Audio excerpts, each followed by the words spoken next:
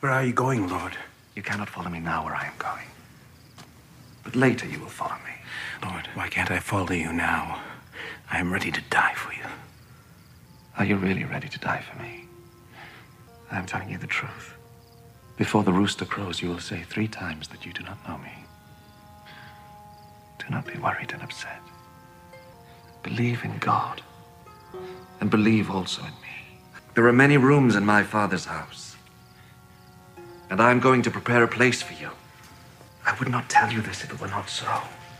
And after I go and prepare a place for you, I will come back and take you to myself, so that you will be where I am. You know the way that leads to the place where I am going.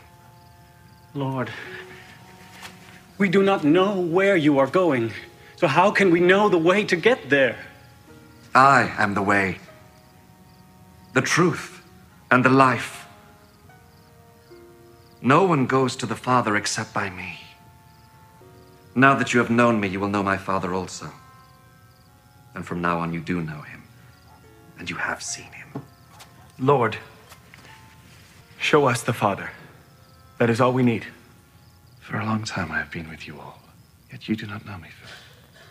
Whoever has seen me has seen the Father. Why then do you say, show us the Father? Do you not believe, Philip, that I am in the Father and the Father is in me? The words I have spoken to you do not come from me. The Father who remains in me does his own work. Believe me when I say that I am in the Father and the Father is in me. If not, believe because of the things I do. I am telling you the truth. Those who believe in me will do what I do. Yes, they will do even greater things. Because I am going to the Father. And I will do whatever you ask for in my name, so that the Father's glory will be shown through the Son. If you ask me for anything in my name, I will do it. Every person needs occasional encouragement. I received a couple pieces recently from 2 friends who gave me the same compliment, saying that I reminded them of Ted Lasso. And if you don't know who that is, the Apple TV American football coach turned British soccer manager whose dogged optimism wins over the locker room and the team as well. And I was flattered for sure. I wondered if it was partly because I have a slightly southern accent. That's why they were saying this, but I was flattered. But there's a kind of optimism that even I don't tolerate very well. Katie and I were talking about this. My wife Katie and I were talking about this week. We were reflecting back on this kind of unbridled optimism. And the same person came to mind for both of us. It was a young woman in our church that we were part of like more than a decade ago. And it's a lovely, lovely person, a lovely, ever positive person who adores Jesus. I once heard her, though, describe her relationship with the Lord as always. Her husband had recently run into some significant trouble at work. I knew it must be bothering them. So one Sunday, I caught her as she was walking to her car and I was walking to mine. So I turned to her and I asked her, hey, like seriously, like how are you really doing? You know, I try to be like pastoral and caring and this sort of thing. How are you really doing? She said, Ryan, honestly, so blessed. I cannot think of a time in my life where I didn't feel God's presence with me. And I thought to myself, wow.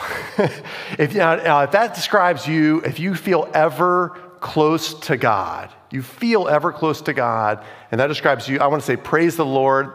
That is fantastic. I am grateful that that has been your experience in life. Please hear me. It's not that I wouldn't trust you, but there are others whom I would trust more. There are people I just would naturally trust more in my life. In 1946, God called a Catholic nun named Teresa, who'd already been teaching a good bit in India, to raise up other sisters with her to bring Jesus to the poor, the blind, the leprous, the disabled in a place called Calcutta, India. And she's famous. She'd become famous for selflessly serving these people for about 50 years following that call that Jesus extended in her life. You know what else happened over the next 50 years? God would speak to her only one time in that 50-year period. In 1946, prior to when God extended that call on Teresa's life, she would experience God's felt closeness, his presence, his nearness, his provision, his answers to prayer, just all these evidence of God's closeness in her life. She would experience this. Now, to be clear, when you trust your life to Jesus, God is with you always, forever, and no matter what. Yet sometimes we sense his presence more than others, and there's times when we don't experience his presence at all. Okay? So 1946, Teresa began to feel absence from God.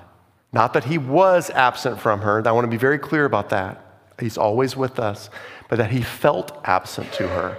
She once told her spiritual director, quote, "I am told God lives in me, and yet the darkness of reality and coldness and emptiness is so great that nothing touches my soul." You don't think of that when you see her face, do you? Now, this is a person I can trust. This is someone, give me someone like Mother Teresa who continued to serve others, tell them about the love of Jesus, ask for nothing in return, and yes, as she did that, as she endured the hollow pain of God's absence, of feeling his absence from her life. What we read this morning is a moment when the disciples realize that Jesus in the flesh won't be with them much longer. It's a light bulb moment. You can see it turn on for all of them. Peter's incredulous, "Lord, why can't I go with you? I'll die for you." You have Thomas is nervously starting to ask Jesus clarifying questions like, I just want to make sure I ask this before you go. You have Philip, who seeks just one more tangible reassurance. "Lord, show us the Father." Just one more tangible reassurance. Show us the Father. That'll be enough before you go. Each disciple is beginning to sense the personal loss of Jesus' felt absence from their lives. So you read that room and you combine it with Thomas's specific question of Jesus, and you get the question we're going to ask for all of us this morning is this: how can we know the way when God feels absent? How can you and I know the way that we're on the right path when God feels absent? We spent the last few months looking at questions, the big questions of life asked by Jesus, and in this case of Jesus, in John's gospel. And we're kind of rounding a corner where it really hits the followers of Jesus, like we're not going to get to be with Jesus in the flesh much longer. We're rounding this corner, heading towards Christ's passion and the cross. Now, how can we know the way? How can we be sure we're on the right path? Especially, Jesus, when you're going to be absent from our lives physically. Now, sometimes we don't sense God's presence because of unconfessed sin. I need to say that. When a good thing becomes a God thing, when something even good in our lives we start to love more than we love God gets in the way, we don't experience the fullness of God's presence. We don't experience the joy of God's presence. When something in our hearts and our lives just goes unconfessed, undetected. So I want to encourage us, if you're here this morning and you haven't sensed God's presence in a while, just first I would encourage you to search your heart. Ask God if there's anything between you and him that you need to confess in your lives. But having laid before God anything that might be displeasing to him, you might, like Mother Teresa, still find yourself in a prolonged season of sensing God's absence in your life, feeling it, even though he's not absent. Starting with Peter, Jesus senses this worry in his disciples, so he turns to all of them and he says, "Let not your hearts be troubled." This is the key moment of the passage. Our message in a nutshell is just Jesus' words. It's the turning point in our passage. I say it's the turning point because up to this point, Jesus has been throwing out a lot of singular yous. He's talking to Peter. He said, you, Peter, this, you, Peter, that. And then he realizes what's happening. He senses what's happening in the hearts of all of his best friends. And he turns to them and he says, in a plural you and a y'all, let not your hearts be troubled. All y'all's hearts be troubled. He reads the room in this way and gives his followers 3 benefits to his felt absence. You heard that right, 3 benefits to them feeling his absence. So I want to briefly share with you this morning. It might sound crazy, but benefits, 3 benefits to God's felt absence so that your hearts may not be troubled also. The first benefit's this, because if you haven't experienced God's felt absence before, you'll experience at some point in your life, you might be experiencing it now. First benefit, his felt absence reminds us of our true security in life. His felt absence reminds us of our security. Jesus tells Peter where he's going and that Peter cannot follow where he's going.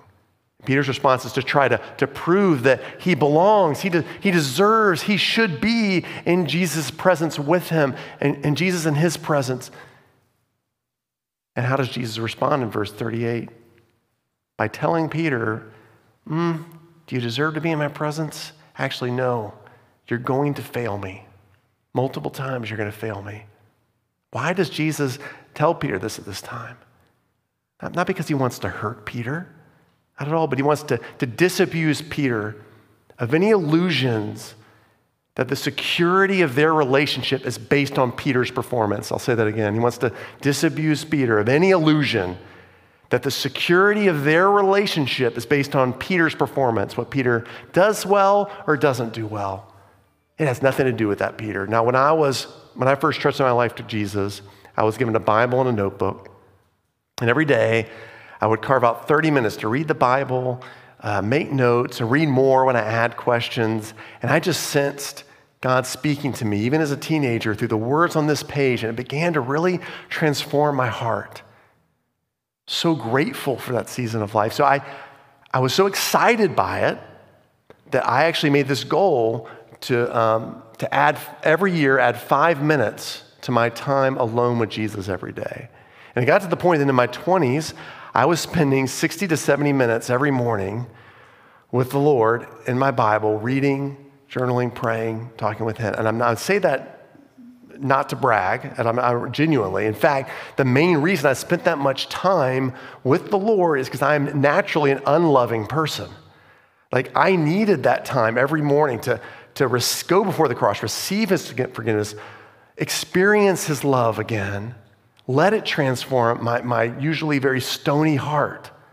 I needed that because I'm an unnaturally loving person. Just to get to 0 miles per hour, I needed some time with him. All right? And then I was getting this time with the Lord until my first son, Mason, was born.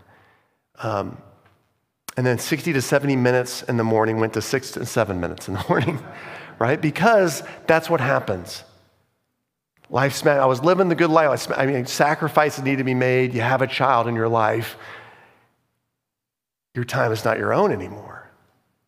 And I love Mason. But I recognized, even in these early days, I wasn't sensing God's presence as much. I wasn't sensing his love and his favor and his smile, and it was just draining away from me. But in retrospect, it turned out to be one of the most important seasons of my life. Because God taught me that the security of my relationship with him isn't based on the quality of our relationship, but in the quality of Jesus' relationship with the Father. The security of our relationship wasn't based on how we're doing here. It was based on how Jesus is doing with the Father.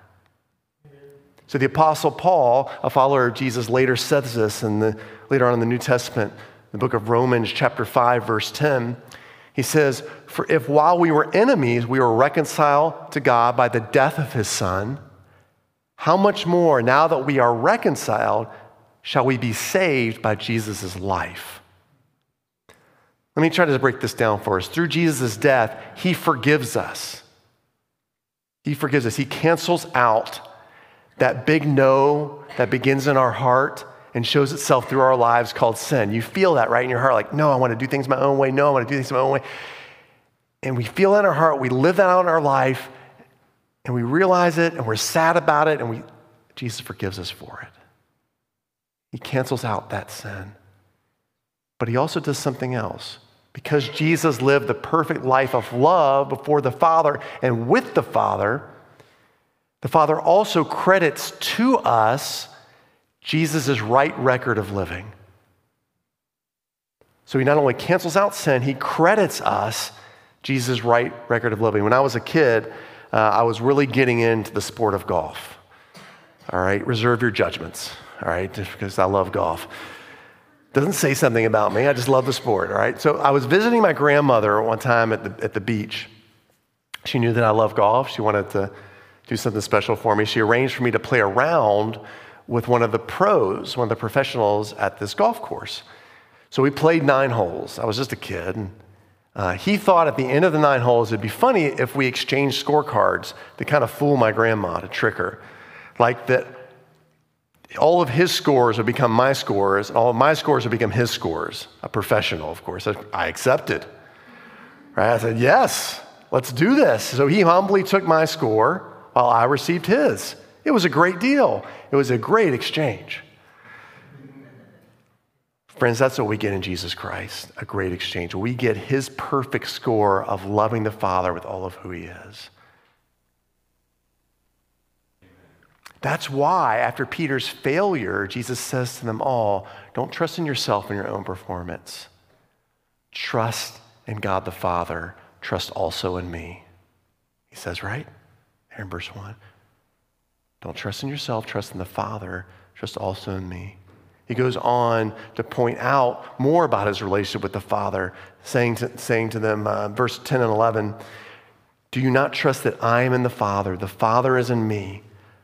The words that I speak are the Father's words. The works that I do are the Father's works. In other words, my whole life is about pleasing the Father, and I've done it perfectly. And one day, you'll get my record for doing it. You'll get my scorecard. When you no longer experience God's warmth and fellowship, his reassurances through singing, his word coming alive and active, you don't sense or witness provisions through prayer.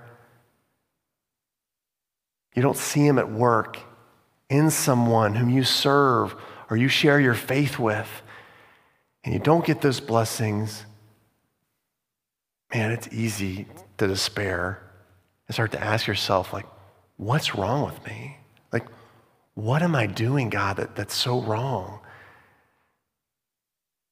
Just like it's easy to get too high when you feel close to God and you start arrogantly doling out advice of what you're doing so right, when really God may just be saying, look outside yourself to a better relationship, to a better love story between a father and a son. That's what you get from following Jesus. Trust in the Father, trust also in me. That's where your security lies. You are loved no matter what, because of a love that begins with the Father and the Son. A second benefit, his felt absence stirs in us a longing for a better world. His felt absence stirs in us a longing for a better world. Viktor Frankl was a Jewish psychiatrist who spent 3 years in Nazi concentration camps. He observed during that time that when people had the choice, some people were able to endure and persevere through that horror, and some were not. And Frankl said that the difference was what he labeled meaning, living for meaning, by which he meant that some people live for happiness, right? To get something out of life, to draw something from life, right? But to live for meaning means to live for something beyond yourself, to acknowledge not that you just get something out of life, but that life expects something from you, right? to become a kind of person. There's something bigger to live for, something more important than just your personal happiness and personal freedom. There's something bigger.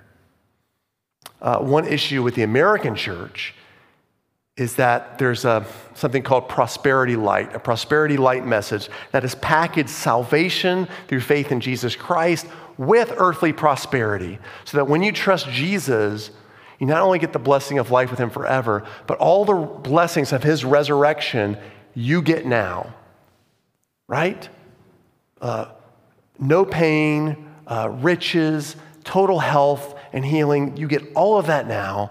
And even churches that don't preach this have been infected by this way of thinking. So don't be naive to think it hasn't affected even our church in some ways. That we think because we're doing well, we're right with God. But when you lose happiness here on earth, that says something about how close you are with God. Something negative, right? And when that happens, you're tempted to throw in the towel. That message, that prosperity light message, expects way too much of a relationship with God in this world. That you get all the blessings of the Bible now, all the blessings of the resurrection to you from the future, here in the present. It expects too much of life now. Jesus says, actually, Peter, you can't follow where I'm going now. You can't follow to the cross, the resurrection, ascending into heaven. You're not going to get all of that now. Someday you will, but not now, he says to Peter. And then he actually stirs in his disciples a longing for a better world. He says, in my Father's house, there are many rooms. And the only way you're going to experience God fully is if I go there and prepare a place for you right now. So I've got to go away. Which was great news to a group of men whose life expectancy would at best probably reach their early 30s. That was the average life expectancy for these men at this time. So to know that Jesus was going away, he was going to prepare these rooms, a place in the Father's house for them was wonderful news. But for us, if you combine our modern life expectancy with this prosperity light message, we are a people conditioned to put too much hope into this life. Right? Life has gotten so long, and we're told that actually you get to experience all the blessings of God now. We're conditioned to put way too much hope into our life in this world. For most of us, for the majority of our lives, eternity feels like something that's just totally foreign to us. We don't even think about it. It's not even barely in the back of our minds until we reach a very late age, right? Thus, now think about that. It's not a surprise then that God occasionally withholds his presence from us, right? His withholding his presence from us is a gift, reminding us that he withholds some of his greatest blessings for a life still to come, right? Some of the greatest blessings of the resurrection aren't with us yet. They're for a better world, a life still to come. He is fostering in us a longing for a better world that we'll get one day. That makes sense? A third benefit is his felt absence matures us. A couple years ago, Disney continued to milk their efforts, to milk every last drop out of the Star Wars franchise. Right? They spent those billions, they're gonna inundate us. Every character you've ever seen in Star Wars, if you're familiar with that movie, they're gonna show up through Disney. All right, so get ready for Jar Jar Binks' comedy special. If you know anything about Star Wars, you understand what I'm talking about. But a couple years ago, there's a pretty good one, I have to admit, called The Mandalorian, which is based on this Lone Ranger figure. It's almost really a Western, but a Lone Ranger figure who emerges from a group of bounty hunters. He tries to protect and raise this vulnerable alien child, picking up some unlikely friends along the way to help raise this alien child with him. It's basically the 1980s movie 3 Men and a Baby, but set in space. You familiar with that movie? I realized this week, it's the same thing. It's a reboot of 3 Men and a Baby, just in space and raising an alien child, and without Ted Danson. All right, so we don't get Ted Danson and Tom Selleck, Steve Guttenberg. Anyway, All right, so these Mandalorians, they live by a specific code of ethics, repeatedly saying, this is the way. You've seen the show, you've heard this, you've seen memes about it. This is the way. This is the way means not attacking fellow Mandalorians, keeping your promises, and apparently never removing your helmet. That's what it means. It was a code of living. And this kind of code is actually what Thomas has in mind when he asked Jesus, how can we know the way? Because there's a group of people, the Jews, this group of people like the Mandalorians who have this code of ethics that's been debated. And so Thomas is clarifying, Jesus, how can we know the way? This would have made sense, the way would have made sense to Jesus' group of Jewish friends, because rabbis of his day debated about what the way was at this time. Everyone agreed, all the rabbis agreed that it referred to some sort of code, moral behavior, a way of living. Some debated whether the teaching of the way was Moses, whether it was the wisdom literature of the Old Testament, whether it was the law itself. It was all about finding the right way to live for Yahweh. Jesus knows this is what Thomas is hinting at. What is the true way of living? And so he responds, I am the way. To put it differently, you don't need to know all the do's and don'ts of the way, Thomas. Just watch me. You don't need to keep in mind all the rules, all the bullet points, all the check boxes. You just need to watch me. I am the way. Jesus, in fact, doubles down on this idea, saying essentially, if you watch me and you trust your life to me, you will be able to do greater works than these because I am going to the Father. Verse 12 is one of Jesus' most quoted verses by those looking to God to do amazing works through us, which is why the timing on the surface is very odd for when Jesus says this. He doesn't say this post-resurrection victory in the flesh when he's ascending into heaven, but rather when they're realizing for the first time, oh man, we're going to lose Jesus. He's going to go away from us in the flesh, and they're missing his presence already. It's actually a brilliant move by Jesus to share this with them at this time. He's setting them up to do the works of God without feeling his presence, without him holding their hand and being a buddy to them as they do it. Right? Doing the works of Jesus, even though you don't feel God's presence, actually matures you as a person. That's what makes you a solid person. It's not when early in your relationship with God, you get all the feel-goods of walking with God, right? Provisions, God speaking to you through different people, his words coming alive. You experience a blessing and fruit, and you're sharing your faith with some of your friends. But real growth, mature growth, rooted growth begins to happen when you start doing God's works and you don't feel him with you. You don't sense his presence. Now, many of us we're conditioned to being authentic above all else. So if you don't feel forgiveness in your heart, you're not going to forgive someone. If you don't feel love, you won't love. But actually, that's not right. As great author C.S. Lewis once wrote, don't waste time bothering whether you love someone or not. When you behave like you love them, usually the feelings will follow. And we know this to be true. All of us have experienced this. So you feel something between nothing and anger at a spouse or coworker, but then you do something for them. Like, for example, you feel something between nothing and anger for your spouse, but you do the dishes on their behalf. Or you're same thing with a coworker. You pick up the slack. And as you do something for them, what begins to happen? The feelings of anger dissipate, the feelings of love start to come in for them. As you do something for them, typically the feelings follow.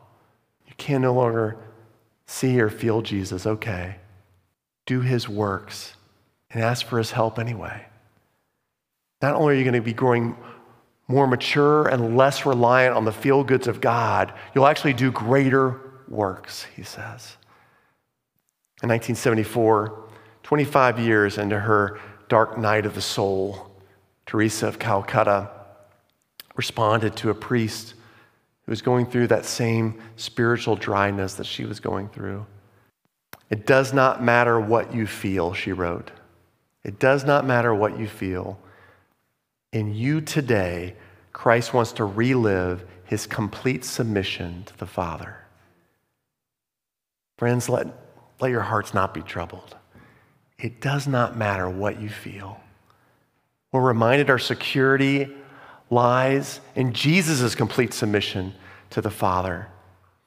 Our longings for a better world are stirred. We steadily become more mature people because we endure seasons where God feels absent, painful as that may be. Let's pray. Father, lift up all my friends here and anyone listening to us online who does not sense your presence right now in their lives. Father, I do pray, first of all, that we would confess any sin, any known junk in our lives that might prevent us from experiencing the joy of your presence. And I also ask of you that you would be gracious to send them reminders that you are with them. But if it's your will for us not to sense your presence, for some season in our life, even now, Father, we know that there is a wisdom to that in your love, that you're maturing us and rooting us in a deeper work, that you're reminding us our security doesn't depend on our performance and the quality of our relationship with you. Father, you're stirring in us a longing for a better world because we've been so conditioned to put too much hope in this one. Even in your felt absence, even when we feel an absence from you, God, we can trust that you're present and that your wisdom and love is governing our lives. Let not our hearts be troubled as a result. It's in Jesus' name we pray these things. Amen.